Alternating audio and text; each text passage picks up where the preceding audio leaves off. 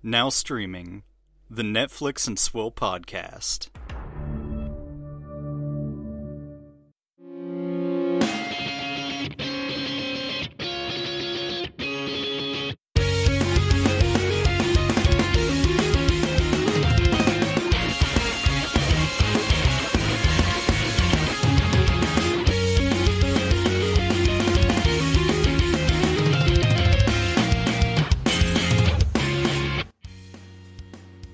Hello and welcome to Netflix and Swill, your source for Netflix news, reviews, and booze. I'm Caleb. And I'm a Royal Flush guy. And I'm a straight flush. That loses to Royal Flush. Yeah. Royal Flush is the best. It also it felt a little too heteronormative. How are you? Can't have those hetero norms at all. But I'm okay. How are you doing? I'm doing well. I'm, just kicking it at a nice lazy Sunday, and slept in and ate a big dinner. It was just what I needed to start feeling better because I've been feeling like fucking garbage for like a week. Well, I'm sorry to hear that, but I'm glad you're feeling better. Yeah. Just needed to, do some self-care. And also play 3 games of Stacks last night. Yeah, we did our requisite, weekly Magic game night with the boys. I think I'm the only person who didn't completely fucking tilt out.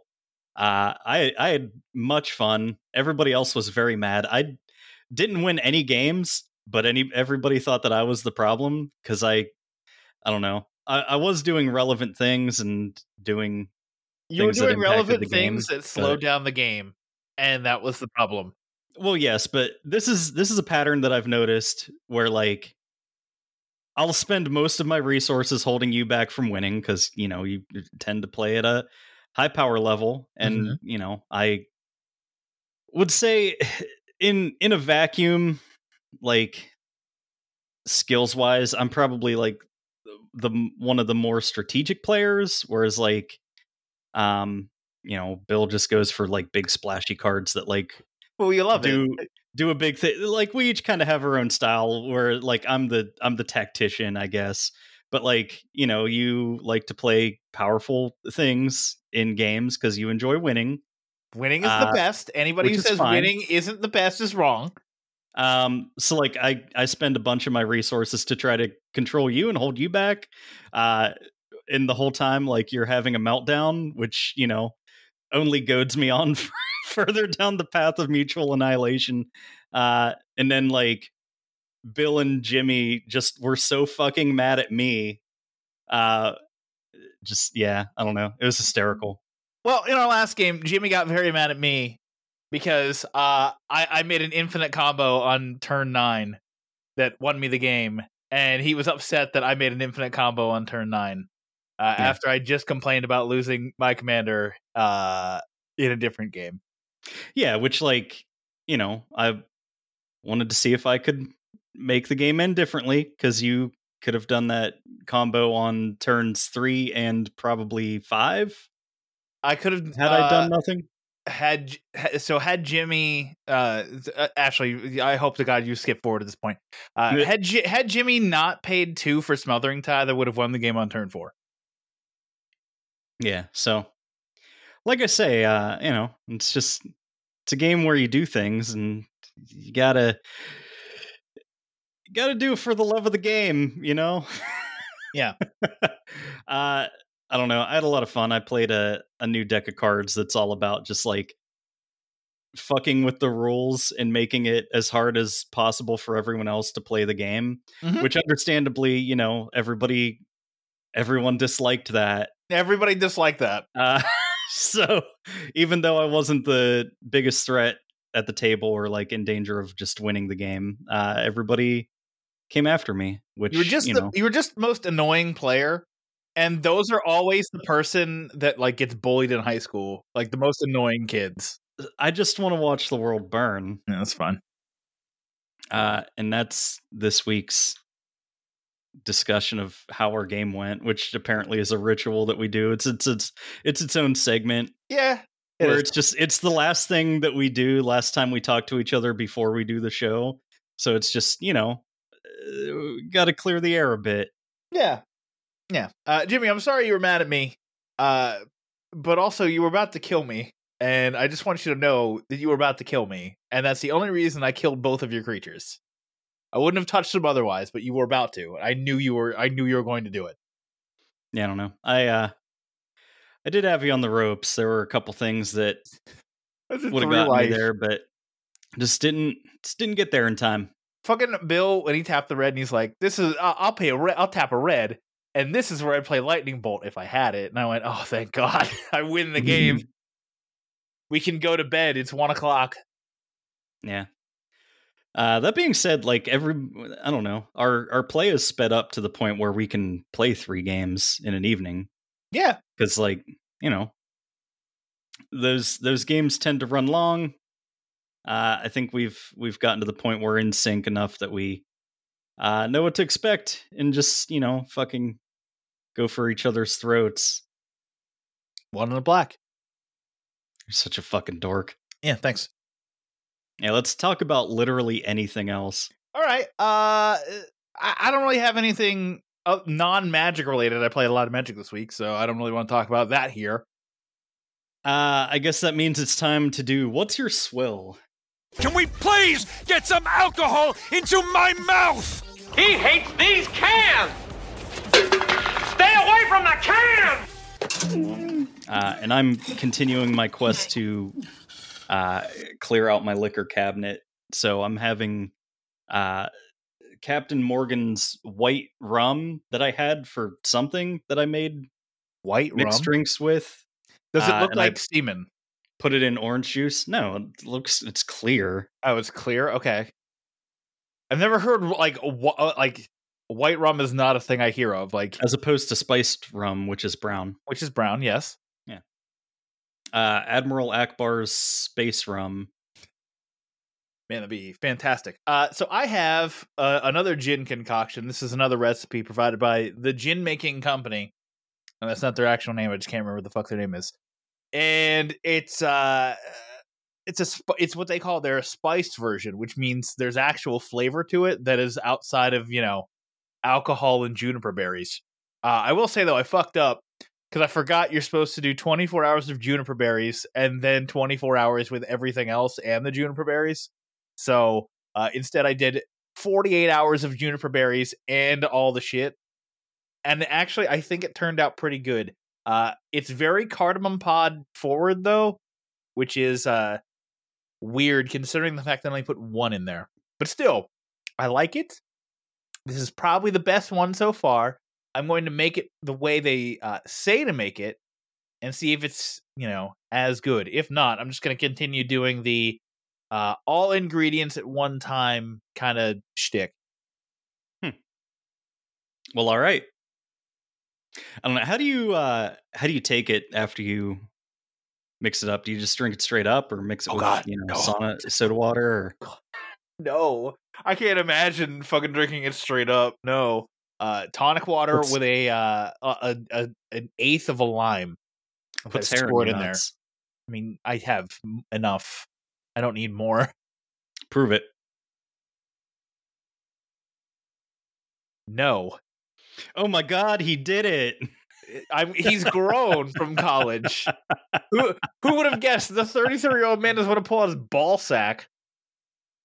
I was going to try to convince all of our listeners that you just showed me your dick and balls, but oh well, a guy can dream. That brings us into our news. Oh, shit, it's mail time. Inside Job, The Chair, and Dead End: Paranormal Park have all been canceled. That's fine, because I don't know what any of these shows are. All right, so 2 of them are animated. Inside Job was basically like a Rick and Morty-ish, although people are like, no, it wasn't Rick and Morty-ish. It was more like Gravity Falls, but with the deep state. Like there's like this secret government agency that's MIB like that. It's just like a workplace comedy, but deep state secrets. So like they run into like fucking Sasquatch and the lizard people. More like deep fake. Yeah. That show got 20 episodes as a first season, and interestingly enough, this is the most notable cancellation of them all. Was renewed for season 2 earlier in 2022, in June of 2022. Okay. So the cancellation got reversed. The Chair is a Sandra Oh show. It was produced by the guys who fucked up Game of Thrones, apparently. I don't know what other creative things they had involved in that show, but they were at least present. I think we knew that was canceled due to a Sandra Oh Instagram post being like, yeah, we're not doing it, but it was finally confirmed by the showrunners this week. So it's likely been canceled for a long, long time. And then Dead End Paranormal Park, couldn't fucking tell you what it is. I have no idea what that. I don't think I've even heard of that. Yeah, I don't know. Other side of the coin, Mo has been renewed for a second and final season. Yeah. This is a sitcom style show, which this is the first sitcom renewal for a Netflix show since May of 2021. Oof. Yeah, it's brutal in that department for Netflix right now. They've had Space Force, Blockbuster, that kind of shit. Like, neither of those hit. They've had several other sitcoms that have not fucking hit. It is a mess. And it's hard out here for a pimp. Yeah. When you're trying to get the money for the rent. I would say this is probably a shocking renewal, because this did not seem like it was, like, critically it was well received, but in terms of actual viewership, nobody fucking watched this show. So I'm shocked to see that Netflix was just like, oh yeah, fuck it, just take it, finish your show. Know. Maybe they owed somebody something. Probably. Or the show was like 4 cents to produce, and therefore it didn't really matter. Yeah. Sitcoms is cheap. Last story, Netflix will be the live streaming home for the Screen Actors Guild Awards in 2024. It's always hard for me to not call it the Film Actors Guild because of fucking Team America.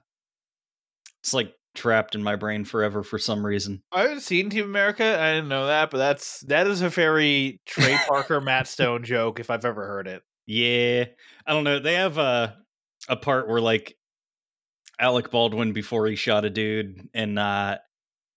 The fucking cinematographer and director were women. He shot women. Oh, continue. Oh shit. All right, so SAG it has awards that we're supposed to care about. I don't care about this for like the actual award ceremony thing. I more care about it for the live streaming thing. Yeah. Because now that just tells me for sure that when Netflix does its Netflix is a Joke comedy festival in the summer, it's going to live stream those going forward. Because in theory, they will have all the live streaming stuff figured out by 2024. So that'll be live streamed. There we'll get To Doom and Geek Week, both live streamed on the app. And then whatever other live events they want to throw out there are all going to get live streamed. Opens the door for sports. Minor league, rumors of minor league sports. I don't know what minor league sports, but this is anecdotal based off of somebody else, but they've thrown out minor league sports. Minor league hockey, please. Yeah, I would take minor league hockey or baseball. Either of those would be great. You can't get minor league football because that's the XFL. Because they're slave labor. I mean, student athletes. They don't get paid, and colleges make millions. Not college. Like this is like we're talking like XFL level. Like people who have turned pro, but arena football. Arena football. Actually, would be a dope sport is handball. Croquet or net. No, not croquet. Please, for the love of God, that looks so boring. Give me actual like games. Could do Magic the Gathering tournaments, and then it would be the only thing we ever talk about. Let's be real. They should. Hasbro and WotC should just pay Netflix millions of dollars. No joke. They used to air on ESPN. So yes. Well, but there was a time people don't remember it. There was a time when the game was very popular, and the people who played it were like surfer dudes with frosted tips. Yeah, 2003. Beautiful time to have frosted tips. And now it's just fat people who don't shower, which is why I play it. I resent that. I shower daily. I'm on a bi-daily rotation. I mean, you don't have a job. It's fine. Speaking of Magic the Gathering, oof. Yeah, get fucked, you bum.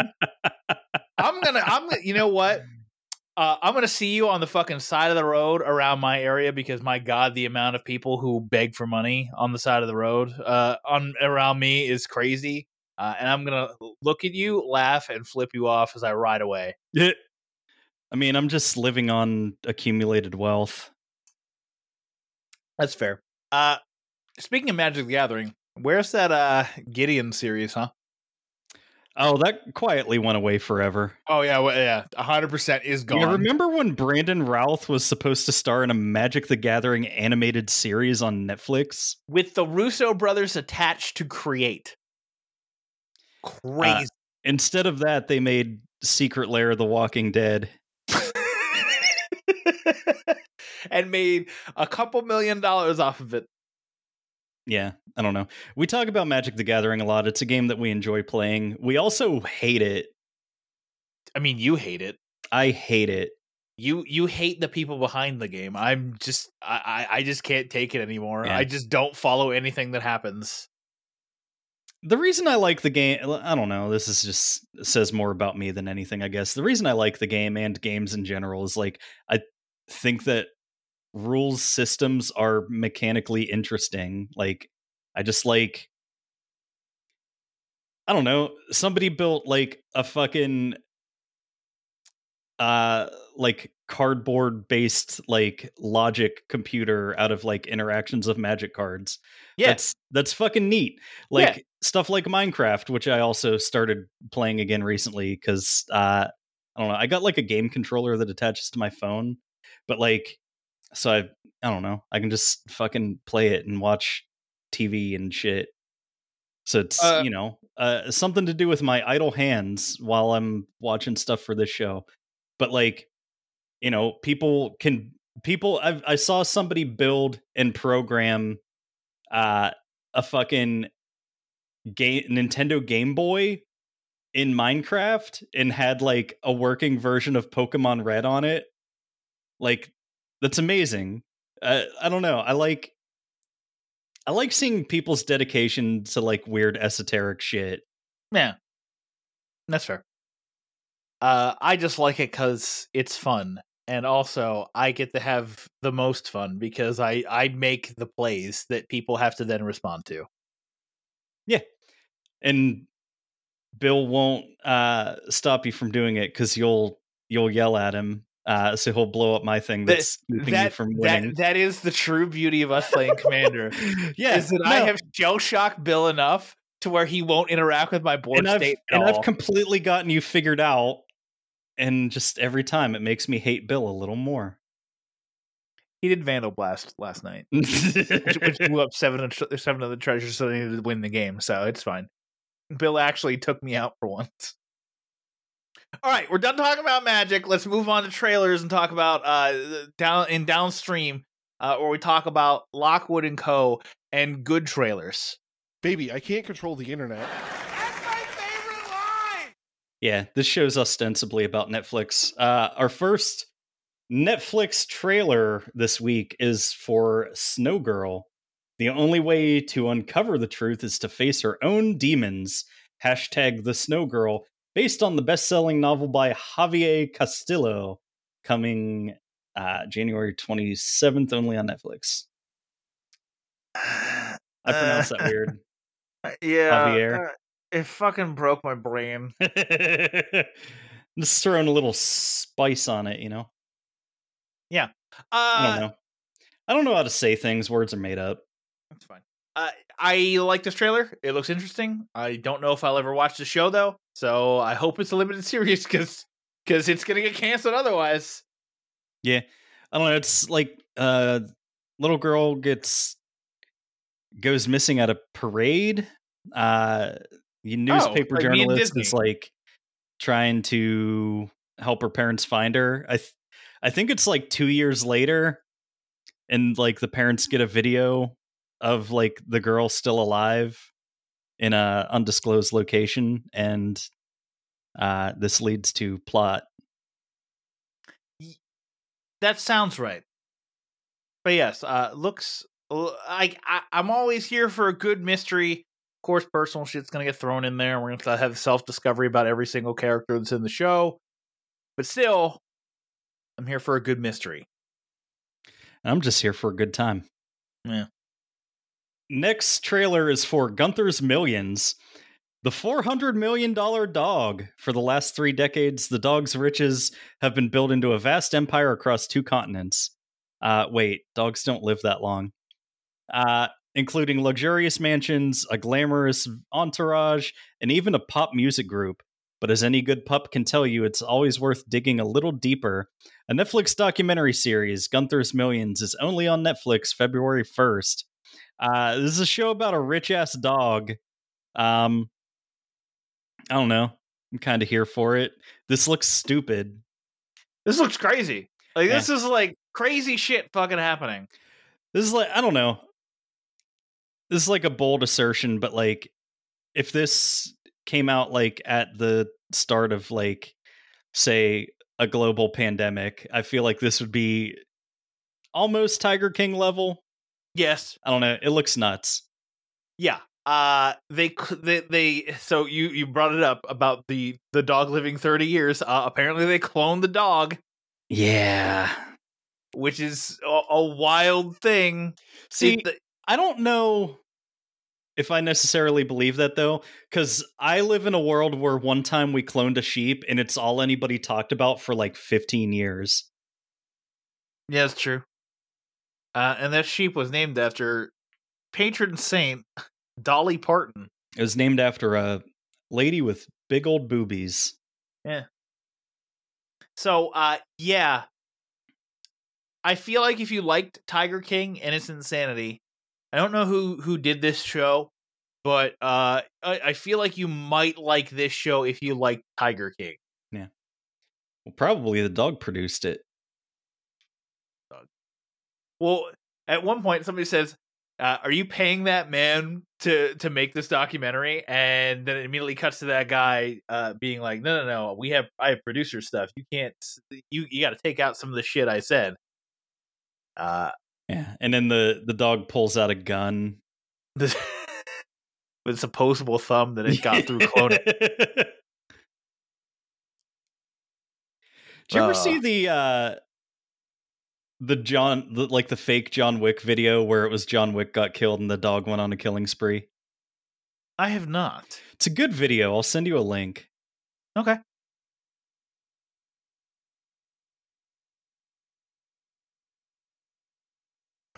You killed John Wick's dog's human, who was John Wick.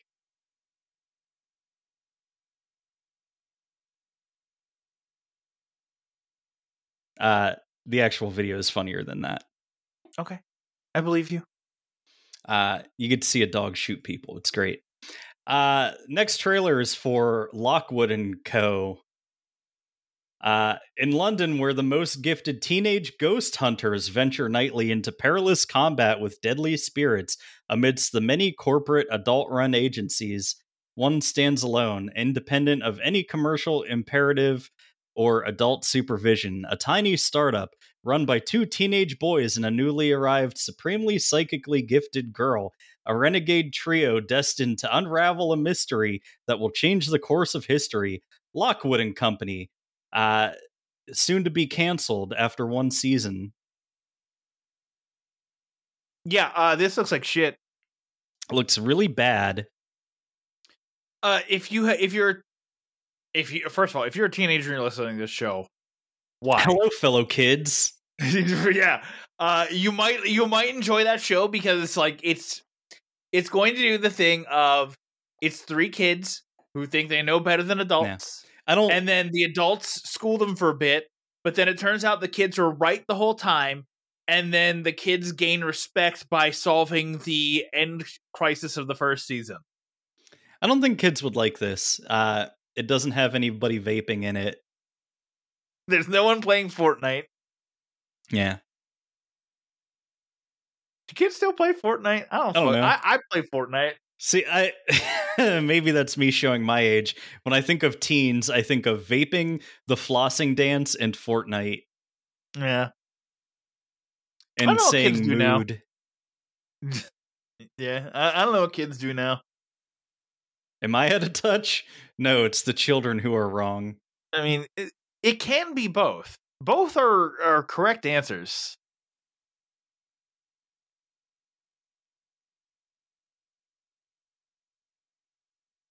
Doesn't mean mean to you. But yeah, Lockwood & Co., no. Like, no. Just no. Don't make this a thing. Please. Okay, I won't. Thanks, bro. All right. Last trailer is for Your Place or Mine. Debbie and Peter are best friends and total opposites. Oh no, I wonder if they're going to fall in love. She craves a routine with her son in L.A. He thrives on change in New York. When they swap houses and live lives for houses and lives, presumably they were living lives before, but they swap houses and lives for a week. They discover what they think they might not be. What? Have you ever had a dream that you could do what you want? They discover what they think they want might not be what they really need. God, I hate that composition. It's bad composition. It's Reese Witherspoon and Ashton Kutcher. If you are a kid from the 90s, you probably care about this a little. I mean, I care a little bit. Yeah. I'm a kid from the 90s. Yeah. That 70s show is funny. Which one? That 70s show. Oh, okay. I haven't really seen too much Reese Witherspoon stuff. Reese without her spoon, plenty. Yeah. I don't know. I always used to try to get people with one of the worst dad jokes I think I've ever heard. But, you know, I got a decent amount of mileage of it, which is like, did you hear about that actress that got stabbed, Reese, whatever? And people were like, Witherspoon? And I said, no, with her knife. I hate you. Wow, this really takes place over the course of a week, huh? She falls in love with a dude over the course of a week. I hate movies. Movies aren't real. Yeah. I don't know. Could be nice. Could be saccharine. Could be fine. It's probably want to be a main view topic because it comes out the weekend before Valentine's Day, and the episode posts on Valentine's Day. So get ready for a Valentine's Day episode. Yeah, that's true. All right, that'll move us into quick hits. We'll talk about some stuff we watched this week. Fuck you, Cody, you fucking nerd! All right, quick hits. Do you have any quick hits? I don't know if I have any quick hits. Lolly ho! I'm watching more JoJo's Bizarre Adventure, and I got to the Death 13 episode where they're fighting a baby. Yeah, baby stand. There's a baby stand user. Yeah, I don't know if we ever carves it into his arm, which I think means his real stand power was premonition because green baby. This has been a JoJo theory by shitposts on Reddit. Yeah, that makes sense. I don't know. I enjoyed the post where it was like, all right, all the JoJos are cast into a different universe, and it can't be their own universe. Who struggles the most in what universe? Or like, who comes out the best in what universe? It's like Jolene solos every universe, and it's like, maybe. Yeah. But yeah, I also finished the. Oh my god! I actually watched a lot I watched. I started from Wheel of Fortune, which is the car, the man versus car. Wouldn't the car just win every time? The car actually loses I this got time. ran over and chewed up by the tires. The car loses this time. I started there and I got all the way to Death 13. And what's that, like 8 episodes? It's a good pace for a week. 8 episodes a week. Yeah. Not bad. I'm enjoying it. They're on their way to the island to run into Avdol's father, played by Avdol. Yeah. And then, Avdol and Polnareff will share in the time-honored male bonding tradition of taking a piss together outside. Weird episode, or weird couple episodes, because that's Judgment? That's Judgment, yes. Yeah.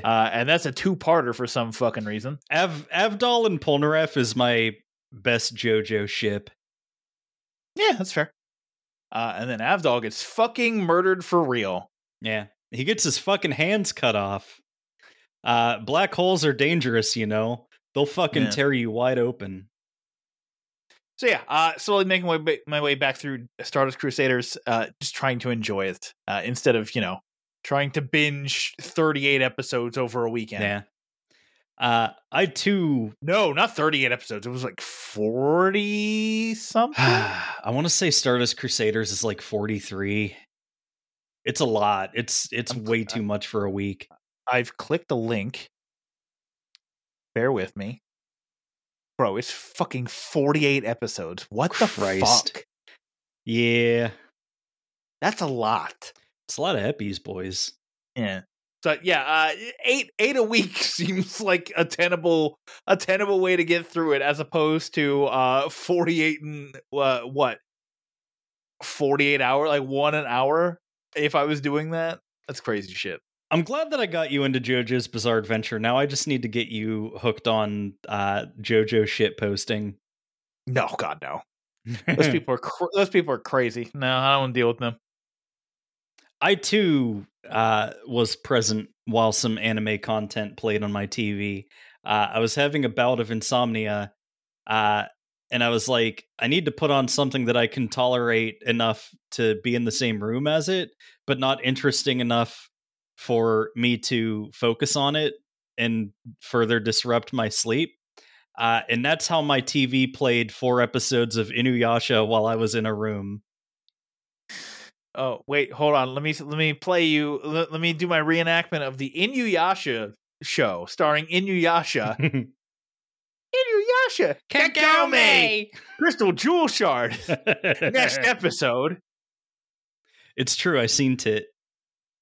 It's a show about a boy who's a demon dog man, and a girl who goes back in time to feudal Japan, and this leads to sex. Isn't he a fox? Isn't he a kitsune? Inuyasha is half dog, and then there's Shippo, who is a fox demon, who is a shape changer. Okay. I know far too much about this show on account of running with the wrong crowd in high school. And by wrong crowd, I mean not the people who do drugs, I mean the people who don't have sex. Except, weirdly, with each other, they had a lot of sex. Oh, yeah. Fucking anime nerds fuck like rabbits. Yeah. Like, anime anthropomorphic rabbits. Beastars.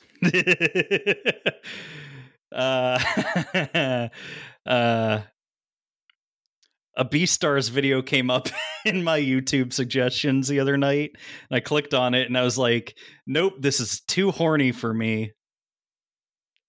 Remember when they were trying to make Vora thing for a minute with Beastars? Oh, God. Well, that's the sexiest thing, is, not knowing if your partner's gonna kill you. Remember when the rabbit took off her bra? Yeah.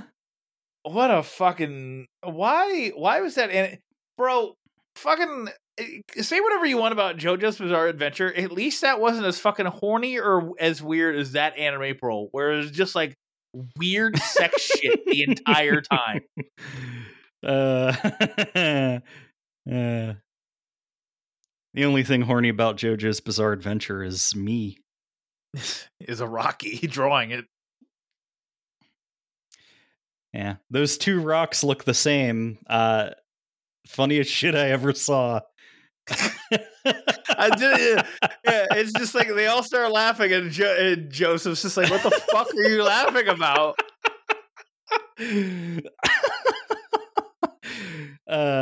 That's probably it's probably the best fucking moment in the show.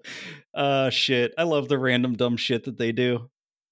Oh, meme idea for JoJo shit posting. It might have already been done, but it's the picture of Pam doing like, corporate wants you to find the difference between these two photos, and just make it these two rocks. And it's like it's the same rock, and you just have Polnareff, Kakyoin, and Jotaro's face on Pam's head. Yeah, I think I've seen it before, but yeah, I'm sure it's not original. Good. It's a good one. Ah, shit. All right. Continuing our quest to further confuse and confound anybody who decides to download this show for some reason. Yeah, that's true. All right. What we're going to do now is take a quick break because I assume we're done talking about anime weird shit. And when we come back, we'll talk about live action anime weird shit, because this is the most anime live action show I've ever seen. It's Alice in Borderland Season 2. Hey guys, it's Brad from the top rated podcast, Apple TV Plus. Not to mention, some other show, The Cinema Guys, and some Tubi thing that I do. Every year, my buddy Gerald, he does an award show he calls the Golden Peas. It's his own personal movie awards honoring the previous year in film. This year, for the first time ever, he's going to broadcast it on YouTube with many guest presenters giving out awards for categories such as Best Movie, Best Female Performance, Best Horror Movie, just to name a few. The best part of all this, the winners are voted and chosen by you. The awards are 100% based on participation and votes. So help promote and share it. Get the word out for this event leading up to it. And, of course, don't forget to cast your vote. Head over to 2peasonapod.com/goldenpeas to see a list of nominees and cast your vote. Then tune in Monday, March 13th at 9:30 p.m. Eastern Time to see the winners revealed live on YouTube. There'll be some amazing guests, and Gerald is joined by none other than the god of podcasting himself, Brian Loisauce. So we hope you can join in the fun and celebrate our love of movies. You won't want to miss it. Welcome back, everybody. Caleb, it's time to get into our main review topic for the week. Not me slurring words, but Alice in Borderland Season 2. Yeah. Alice in Borderlands is, of course, the sequel to a show that we liked a lot. Second season. It's action drama mystery about a group of bored delinquents who are transported to a parallel dimension as part of a survival game. So the first season was all about them kind of getting acclimated to this world, going through all these weird games where like people die and get shot with lasers and blown up and shit. And if they clear a game, they get a playing card. The first season, they got all of the number cards in all 4 suits. So this season is about upping the stakes and getting all of the face cards who, they have to challenge rather than just like a game. You show up, you play the game, you make it out or don't. In this one, they have like, the Jack of Hearts game is run by the Jack of Hearts, and you have to defeat him at his game. Yeah. Which is an interesting spin on it. I like this show. I will say, I don't know if I like this season more or if it's the same or if I like it less. It's definitely different though, because like the first season, you get a lot of character work and stuff and learn about the people. And in this, like I said, they have to up the stakes. It has to be big and explosive and climactic. So it's more just like gunfight, explosion, bad bitches don't look at explosions as they walk away and the blimp crashes. When that moment happened, I was like, cool people don't look at explosions. Yeah. Like, it's a walk away. Man. And Quina is probably my favorite character. I fucking stan her so hard. Yeah, I think I like this season less, but also it's more potentially a lack of familiarity with season 1, because it's been a while since we watched season 1. Yeah, see, I just rewatched all of season 1 leading up to this, so I guess I could have talked about that too, but I don't know. That's fine.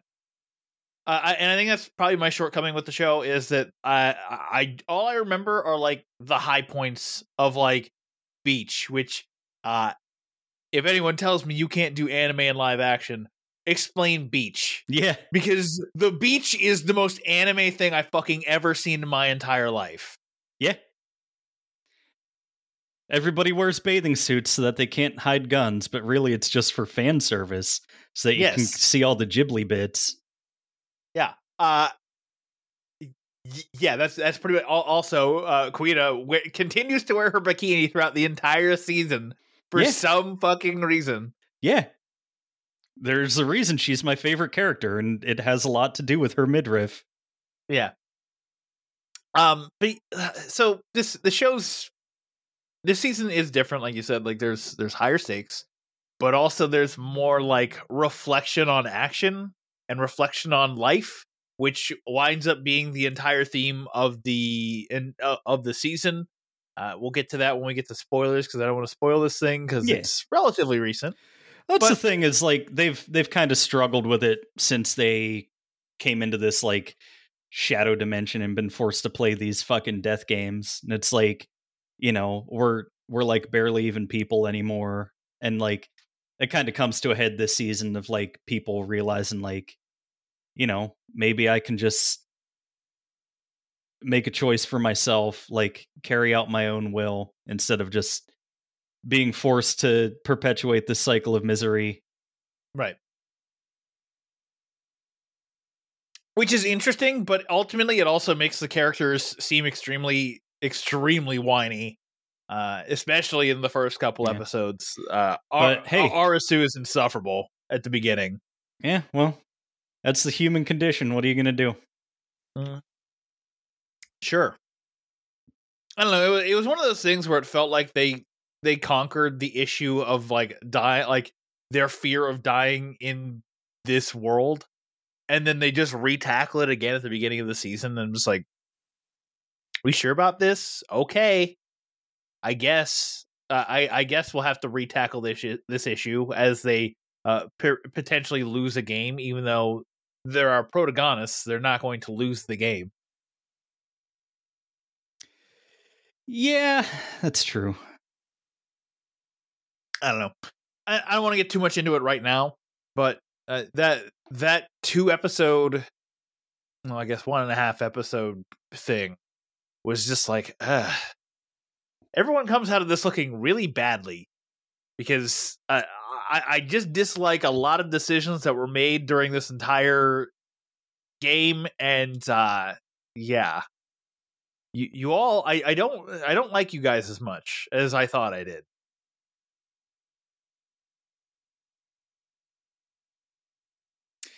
Yeah, I don't know. For the most part, like the main characters, I like as much, like Arisu and Usagi. You know, they've been pretty solid with me the whole time. The one character that I really came to like a lot during this season is fucking Chishiya. I can never remember his fucking name. Chishiya was fucking great. Yeah, I liked him a lot in this season. Well, I'm not surprised you liked him a lot in this season. I'm surprised you didn't like him before. I was kind of on the fence about it. Like, honestly, like he just kind of seemed like he was just kind of a bad actor. Like he just wanted to be the fucking provocateur that, you know, I don't know. It went back and forth with him, but like during this season, it's like, oh, he can be a devious, unlikable good guy. And like the character really just kind of gelled for me. So yeah, I mean, if you want the most anime character of them all, it's him. He is like the way they portray him in season 1 is very distant, very calculating, like obviously extremely intelligent, but doesn't ever want to get his hands dirty. And like, there's kind of like this respect. There's this weird respect that I had for him after the first season. So seeing him actually like get involved with the games in this season made me exponentially like him more, because of the fact that like, oh, all the things that we thought about this character have been confirmed. Yeah.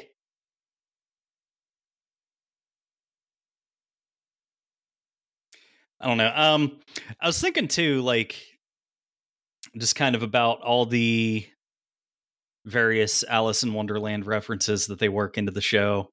Because I try to spot them as I can, but like a lot of it is just, anime madness as well. But like, I didn't really put it together until my rewatch of the first season, but Usagi, the second main character, and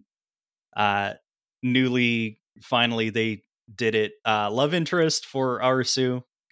Yep. Because they decided to make him not an incel and just be in a consensual relationship, I guess.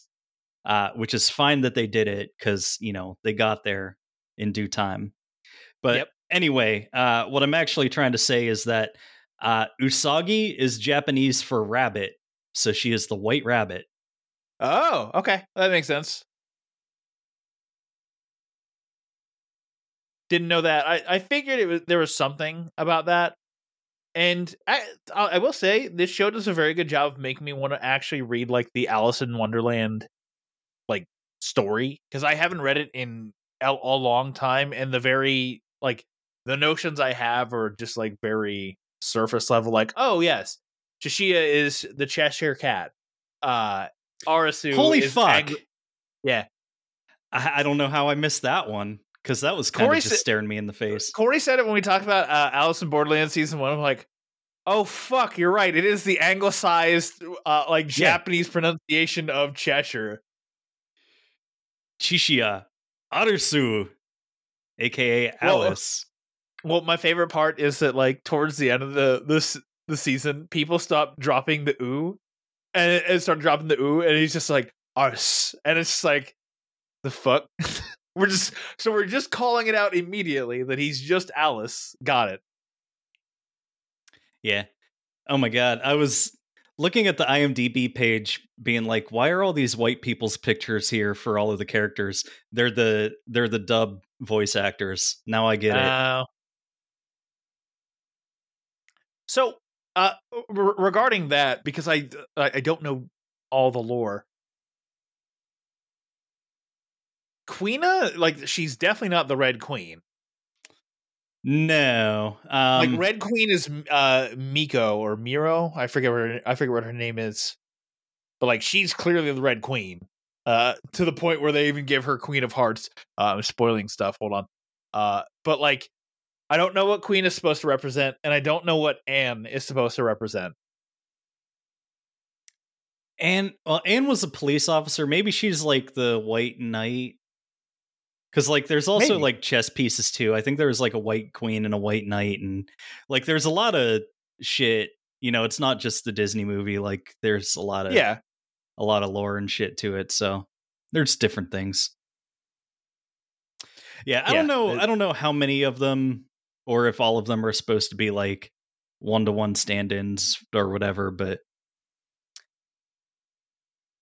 obviously, like, the beach was run by the Mad Hatter. So, well, of course, yeah, that one was like, which I guess means that the bald guy who I can't remember his name, Aguni.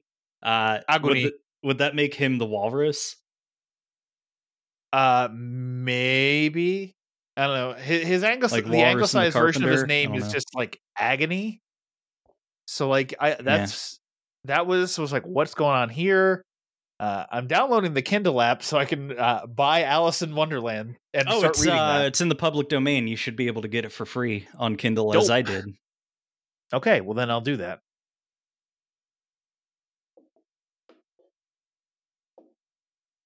But yeah, if anything, this is great advertising for Alice in Wonderland books.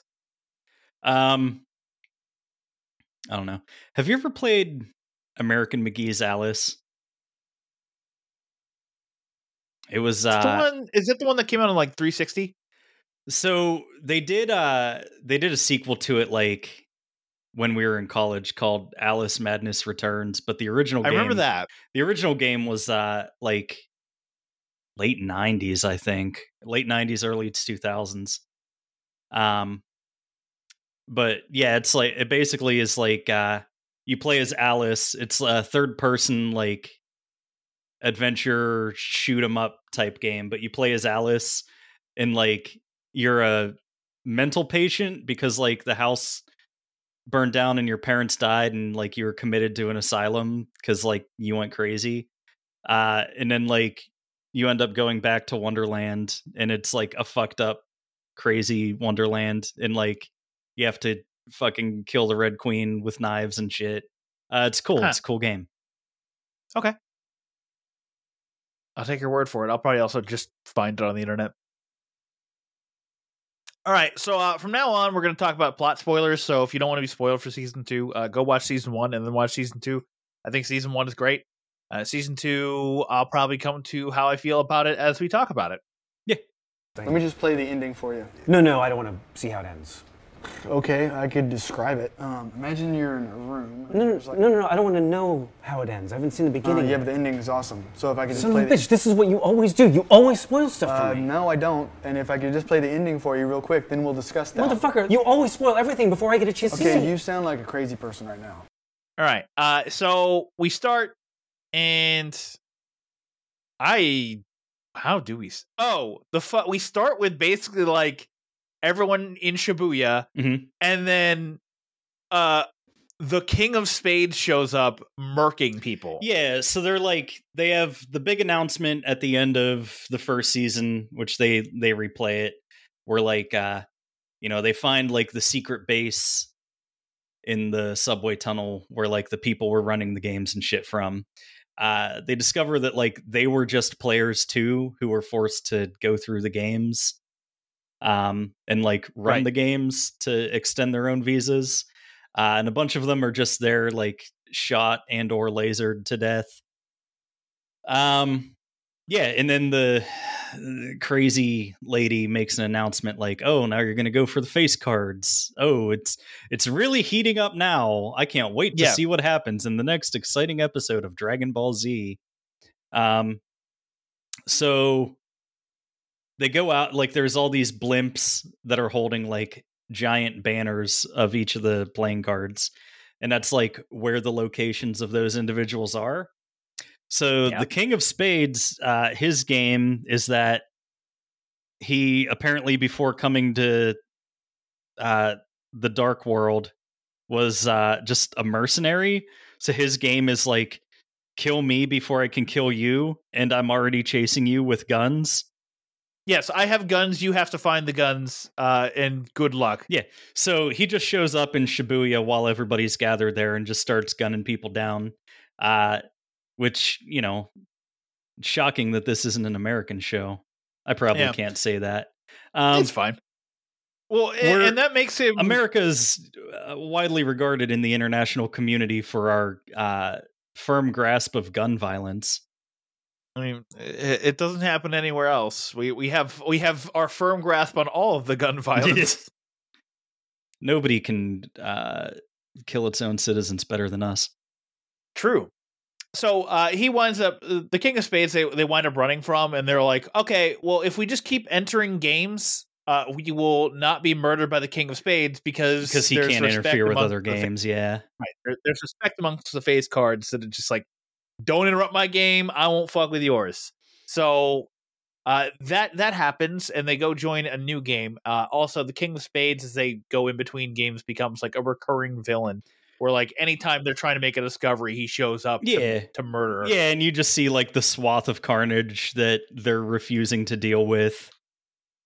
Yeah. So we start with the King of Clubs, because it's the furthest away from where the King of Spades is, which I guess makes sense. And it's a former rock band that has a naked lead singer. Yeah. And they play this game called Osmosis. Yeah. The game doesn't matter. Actually, the game kind of matters. The game is interesting. Yes. But the really interesting thing is the nude man, because it's fucking hilarious. Well, it's hilarious because every time he shows up in screen, you're just like, how are they going to censor his penis with some body part? They go full Austin Powers with it. It's like, oh, he's holding up a banana in front of the penis. Yeah. And it's just the best goddamn thing. It's fantastic. So yeah, the game is Osmosis. Basically, like each team starts with 10,000 points. You distribute the 10,000 points however you want to amongst your 5 players, and things happen. There's items that get you points. You can battle for points. If you touch the home base, you get 10,000 points, which comes up at some point in the episode. Yeah, because of course it does. It kind of sets up a recurring thing in this season where like it's not simply that you have to overcome the game itself. It's like you gain an advantage in the game if you can figure out what kind of person the guy running the game is. Because like Arisu, dictates kind of how they divvy out the points and who's going to fill what roles and stuff on the team. Whereas like the person they're fighting just distributes all the points throughout his teammates evenly because he views them as equals. That being said, Arasu's initial strategy, is excellent. Yeah. That is the correct way to approach that entire thing. Yeah, that's correct. Until, it's not. And, Well, it's bad until fucking they just bum rush, like the opposing team bum rushes their base and gets a 20,000 point swing. Yeah. That's when it becomes bad. Because otherwise it's a good strat. Like the initial strategy is good. And then the opposing team bum rushing the base and having a team member killed, that's like, well, shit. That's where I begin to hate Arasu for this sequence of events in the show. Yeah, because he devises a bum rush of their own. It seemingly works, but they're ultimately thwarted, and they retreat back to base. And Arasu immediately breaks down in tears, being like, "I'm sorry, everybody, I fucked up, and we can't win now. There's no possible way with 10 minutes left that we can win the game." And I just wanted to beat it to death. I was just like, "What the fuck are you talking about? You have 10 minutes left. There's plenty of time." Yeah, just go do things. And then also at this point, because like this is where I was really having problems with Arasu's strategy. Whereas like Tata, who is the guy who eliminated one of the people at the base, yeah, and who also has a really funny name. Yes, but he has 10,000 points, and if you're tagged by somebody who's touching the base, you lose 10,000 points. Mm-hmm. So you could have easily taken Tata instead of anybody else to the base bum rush, and he could have gotten tagged. You would have had Arasu get tagged, but he also didn't reactivate himself. And then 3 other people could have touched the fucking pole and gotten 30,000 points. It would have been fine. Everything would have been fine if he just approached the game differently. But he didn't, because he's an idiot. Because they had to make him an idiot, because they had to raise the stakes, being like, "Oh, Arasu's not all knowing, so therefore we have to come up with other ways for him to win." Yep. I don't know, and like I think that this game in particular is kind of a humbling experience for Arasu, who kind of was a big dipshit early on in this season. Yeah, that's fine. Yeah. I don't know. Tata's sacrifice to make them win the game was pretty fucking metal. Yeah. Breaks his wrist, loses all of his blood, and gives Arasu his bracelet. Yeah, so he can trick him into, so the naked man thinks that Arasu's alone, but since he's holding his friend's bracelet, it's like they're touching, so he can combine in battle. Because that's one of the rules of the game. Like if you can battle people to steal their points, and whoever has more points wins. But if two teammates are holding hands and battle somebody, it's their combined point total versus the opponents. Yeah. Which interesting. It's a clubs game. It's a teamwork game. So that all checks out. So, yeah, probably is technically cheating. It's fine. The next episode, or at the end of that episode, is Cheshire, or I'm just going to call him Cheshire, because I don't want to do the anglicized shit.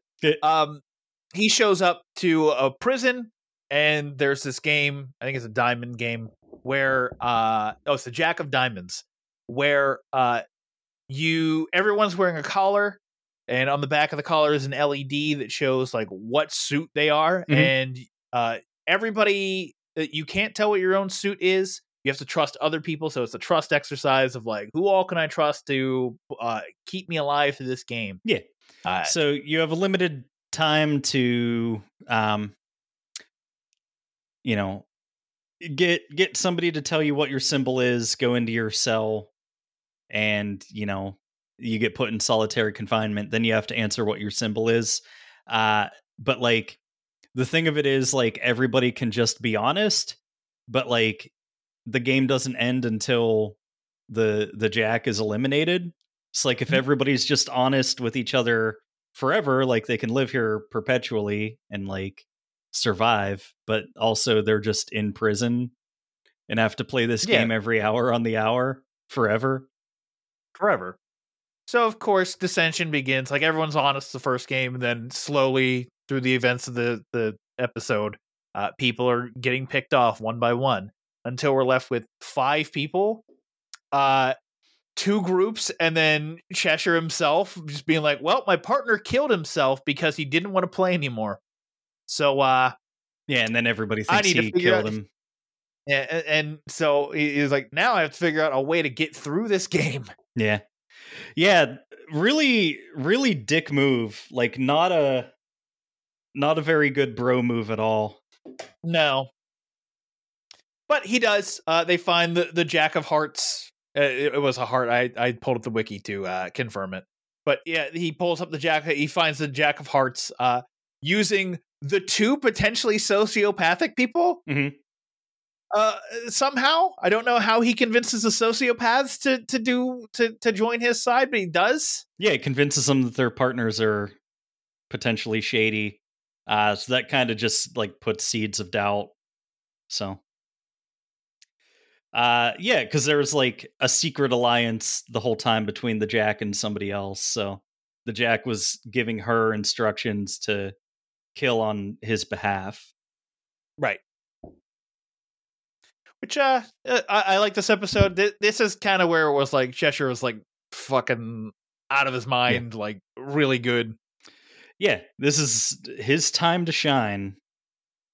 And the next game with him too is really good. So like, that one's great. Yeah, they kind of break up the band a little bit in this. So like, I don't know, Quina and Anne are kind of intermittent throughout the show, but like, basically you do an Usagi and Arisu game together, and then you do Cheshire game, and then you hop back and forth, and that's the season, which is good, and I liked it.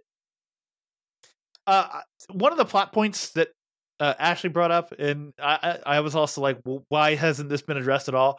The visas. So they consider this so the game masters consider this like an alternate country, or like a kind of country. So you need your visas to remain in the country, and you need to play games in order to up your visa. Anne goes off and fucks off for seemingly multiple weeks. And it feels like her visa should have expired at some point, but did not. So it felt like, outside of the child who needed to up his visa because he hadn't played a game in a while, that whole plot point was completely removed. Yeah.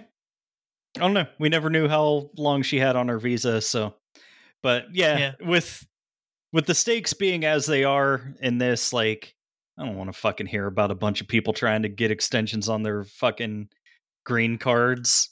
Yeah, that's fair.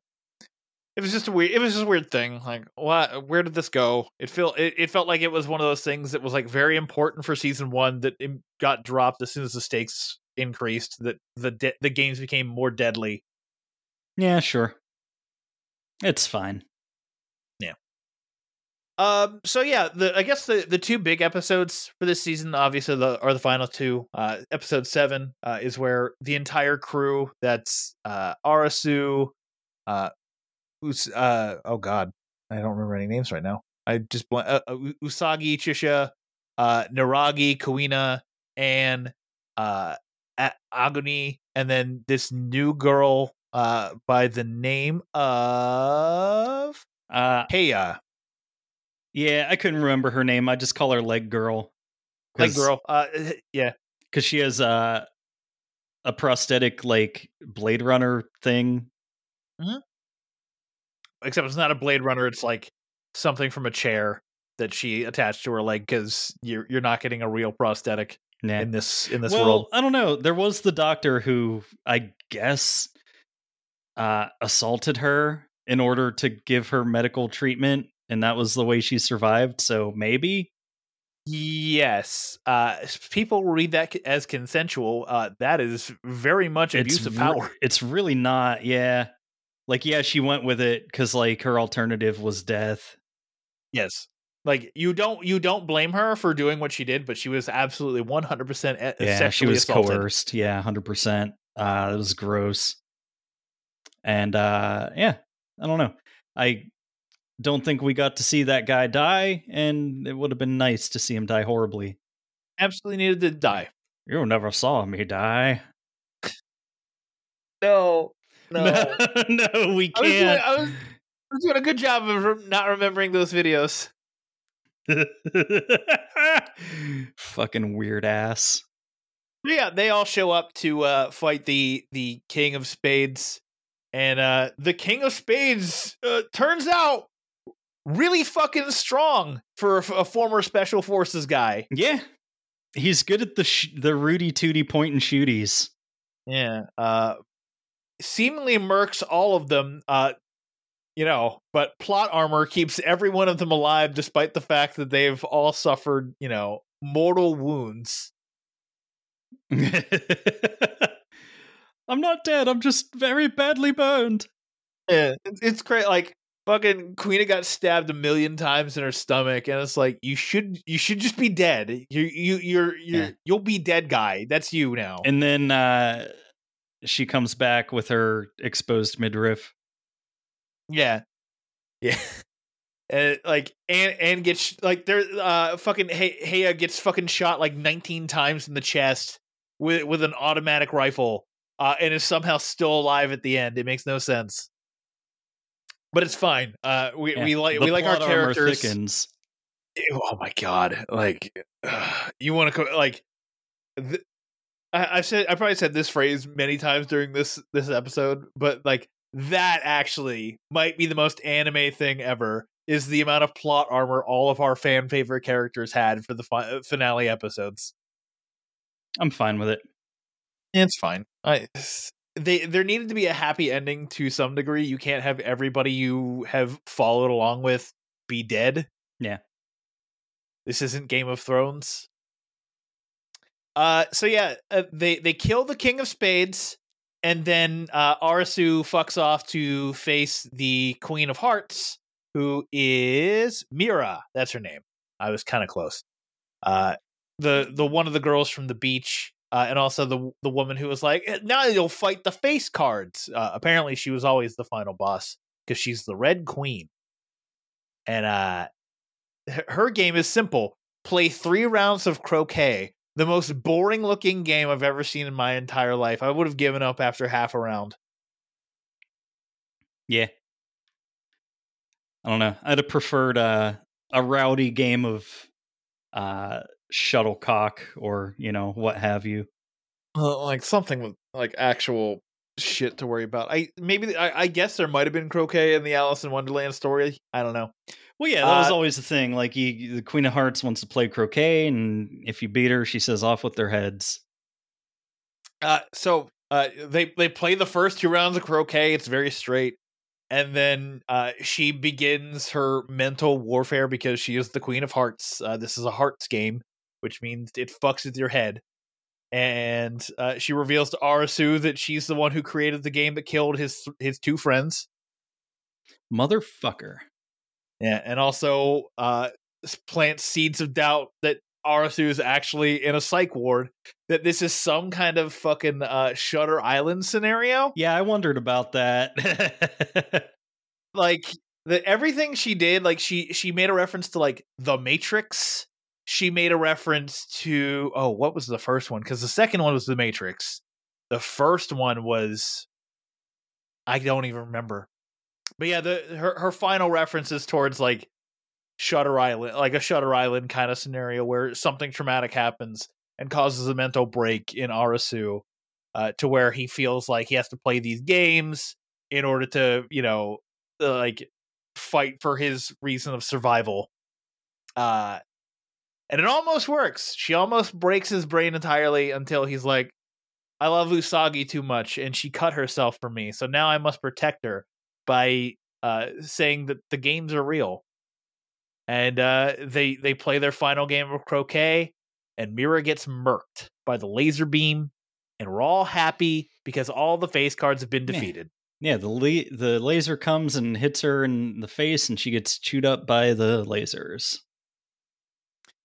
And then the game is like, hi, do you want to either stay here or go back? And everyone except for the 2 sociopaths from the fucking Jack of Hearts game are like, yeah, we want to go back. The 2 sociopaths are like, no, this place is dope. We get to do whatever we want here, so we're just gonna stay. And they go back to the real world, and we find out what actually happened. A meteor hit, and then the Shibuya was attacked by tomatoes. Like, yeah, a meteor hits and fucking like causes like a 10-kilometer explosion, and basically everyone was in like a state of purgatory, which yeah, I figured that it would be a Lost. Yeah, I wasn't a big fan of that. I was just like, we're doing this, okay, fine, whatever. And then basically it was just, the games were like a fight of like Darwinism, like survival of the fittest, and like people coming to the realization that they do want to live and they do want to, like, because Arasu, we know had nothing going on for him in life, so like this is about kind of like motivating him to have something to want to do in life.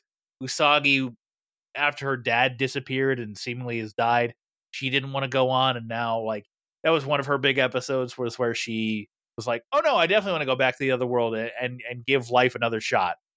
So that's the whole thing, is like, always have there's always a reason to keep going, even if it doesn't seem like it. Mm-hmm. And if you don't feel like that, go play some death games. Yeah. That is the most anime thing possible, though, because like, I don't know. Remember whenever like the end of fucking Evangelion was like, I don't know, they become a hive mind or something, I guess. Yeah.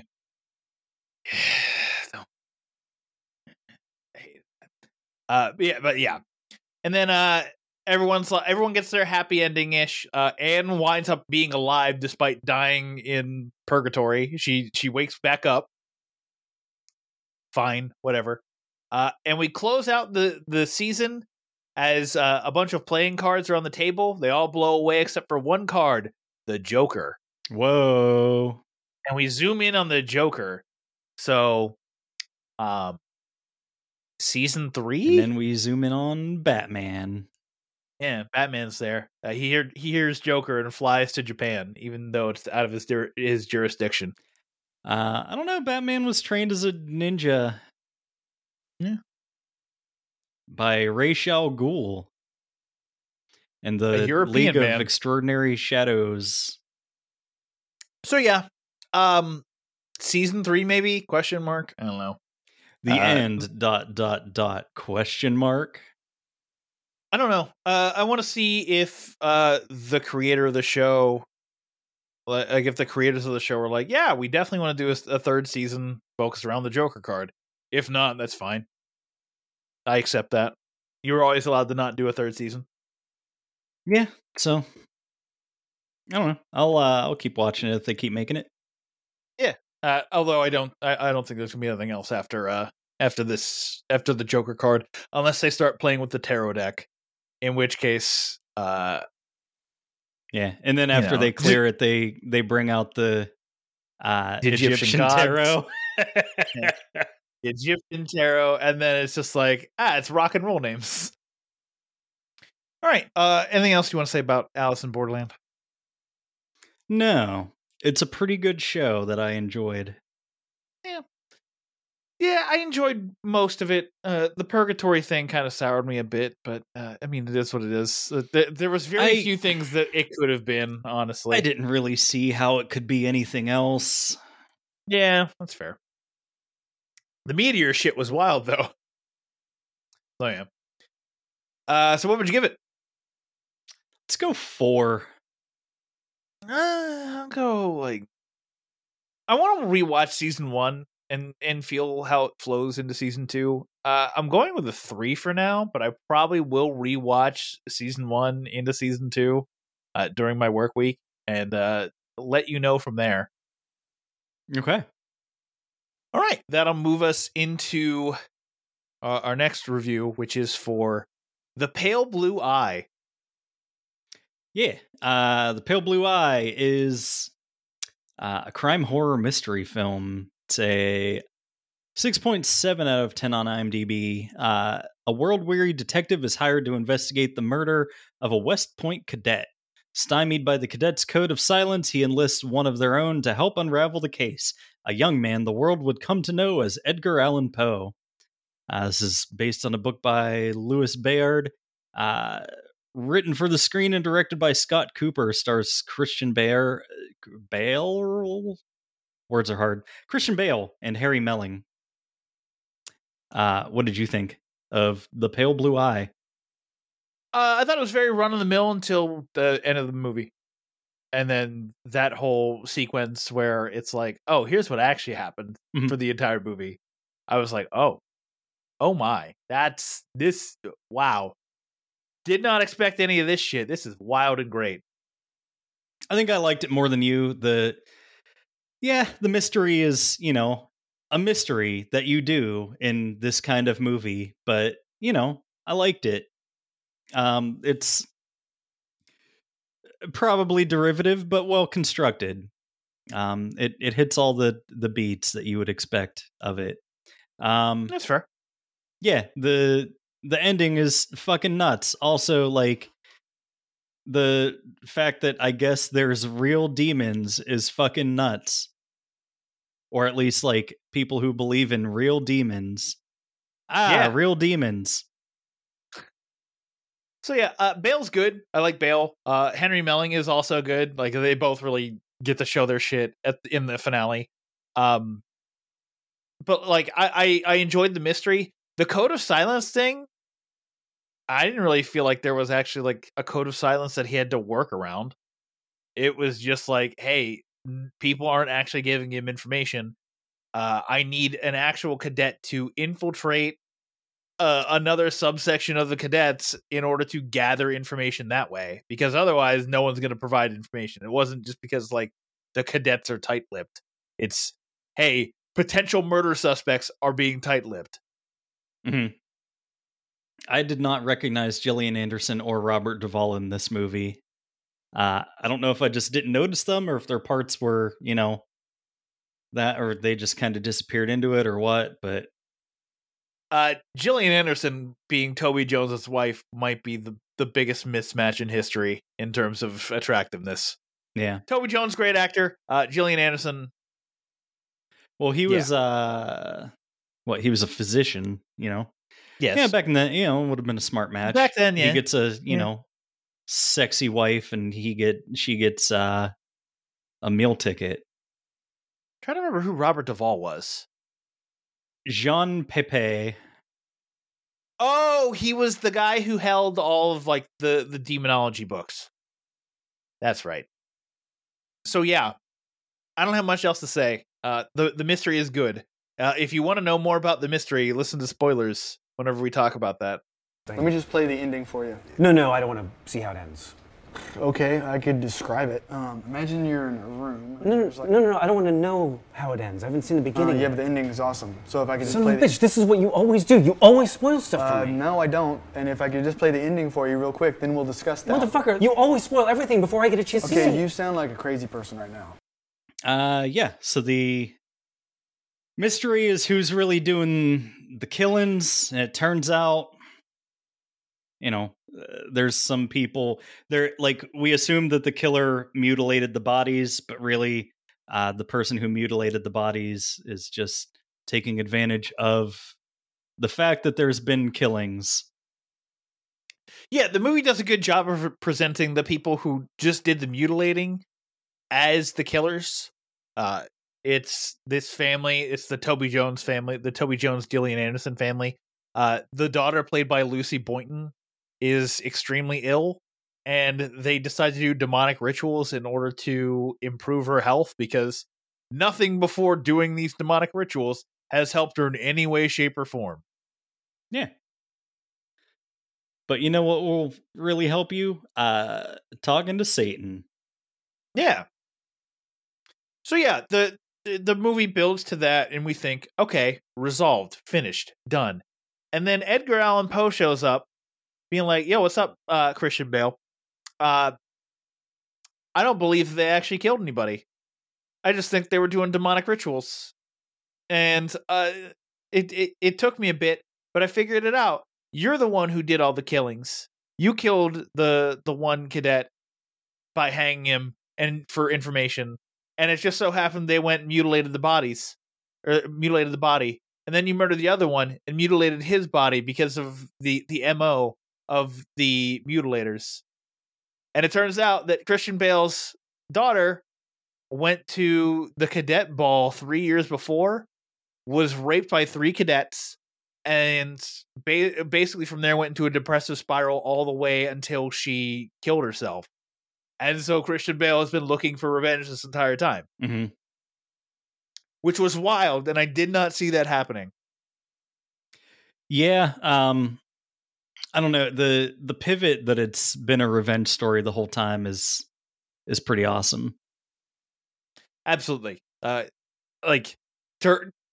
You grabbed me, you pulled me in with the mystery, but then turning it into a revenge movie that was just basically like a detective covering his own tracks the entire time was mwah.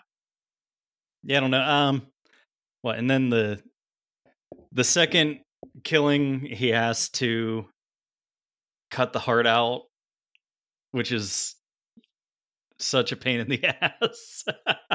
Yeah, because I don't know how he did it. Like I'm assuming he hung the body and then brought it back down after he died, and then carved out the body or carved out the heart. But he did it less accurately because he's an older dude, as opposed to 2 young kids who seemingly knew their way around shit by being a physician's offspring. Yeah. So yeah. Not as much to talk about with this, but I still think it's an enjoyable movie, despite the fact that I'm going to come in lowish on it. But I still enjoyed it. You should all watch it. You will probably enjoy it to a degree. It's the first movie of the year that I sort of recommend, so that matters. Yeah, I don't think it's too bad. Yeah. I'm giving it a 3. What would you give it? I'll go 3.5. I think just like the mood and atmosphere of it kind of sold me on it. Yeah. I don't know. I've always been a big Edgar Allan Poe fan, so just, I don't know, putting him in a thing and having it be like moody and macabre and weird was good. Yeah, that's fair. All right. So with that, let's get moving away from this episode. Don't know why I led with that. Next week on the show, we'll be doing Vikings Valhalla Season 2, and we'll have a patron requested review from Julio for, I'm going to butcher this, Sor Yavanish. Yavanishi? Yeah, that's it. Sure. Suryavanshi. Suryavanshi. There it is. So, famously, Julio last quarter gave us the movie Sing 'Em, which you didn't see in time. This movie also has Sing 'Em in it. Hooray. So, hopefully, we'll get to see some more jump slaps. Also, it just came out like 2 years ago. So, big positives on that. So you get the Sing 'Em experience, even though, you know, you didn't get the actual Sing 'Em experience. Yeah. And with that, you can find the show at netflix.com if you want to stop shop for all things Netflix and Swill. Check out the Golden Peas. That probably has already happened by the time you're listening to this episode, but go check out the nominations. Gerald's probably put them up by now. He announced them already last night. Go watch the video. And yeah, go vote on those. They're good nominations. I actually legitimately believe that they're good nominations. Yeah, I'll have to check it out. I still haven't, so. Tisk tisk. That's at 2peasonapod.com/golden peas. Or maybe the golden peas. Try both. I don't remember. All right, tell them stuff, Dan. I did. That was me telling them stuff. All those things are important. Netflixandswill.com, one-stop shop. 2peasonapod.com/the golden peas. Netflix and Swill part. My bad. Oh, live stream for The Cure. It's happening. We have dates. Oh, yeah, shit. Tell me about that. I have to remember the dates now. We have to go to May. Oh, that's right. It's May 18th through the 20th. We might do a little bit of the 21st, but it won't be anything structured. It'll just be kind of vibing. But yeah, May 18th through the 20th/21st for X number of hours. I think it's 38 hours of live streaming content. So yeah, I get to go from the Blink-182 concert to live stream for The Cure. I have a week. Nice. So yeah, check that out. Livestreamforthecure.com should be active.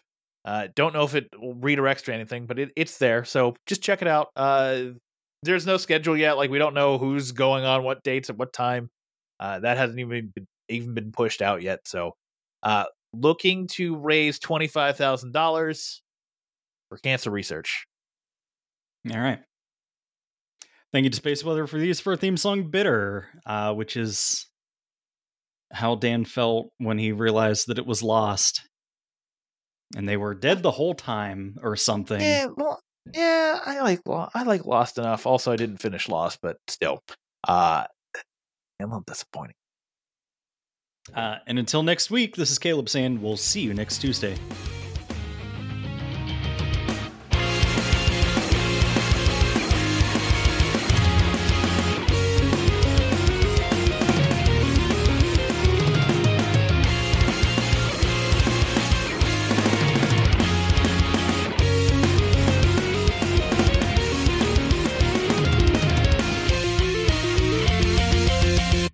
Netflix and Swill is an independent podcast. As such, we believe in the scrappy underdogs of the podcast world. If you're an indie podcast and would like us to run your promo on our show, please contact us. The little guys need to stick together. If you enjoy what we're doing, please consider leaving us a review on Apple Podcasts and telling a friend. The more we grow, the better the show will be. Thank you for being part of the Netflix and Swill family.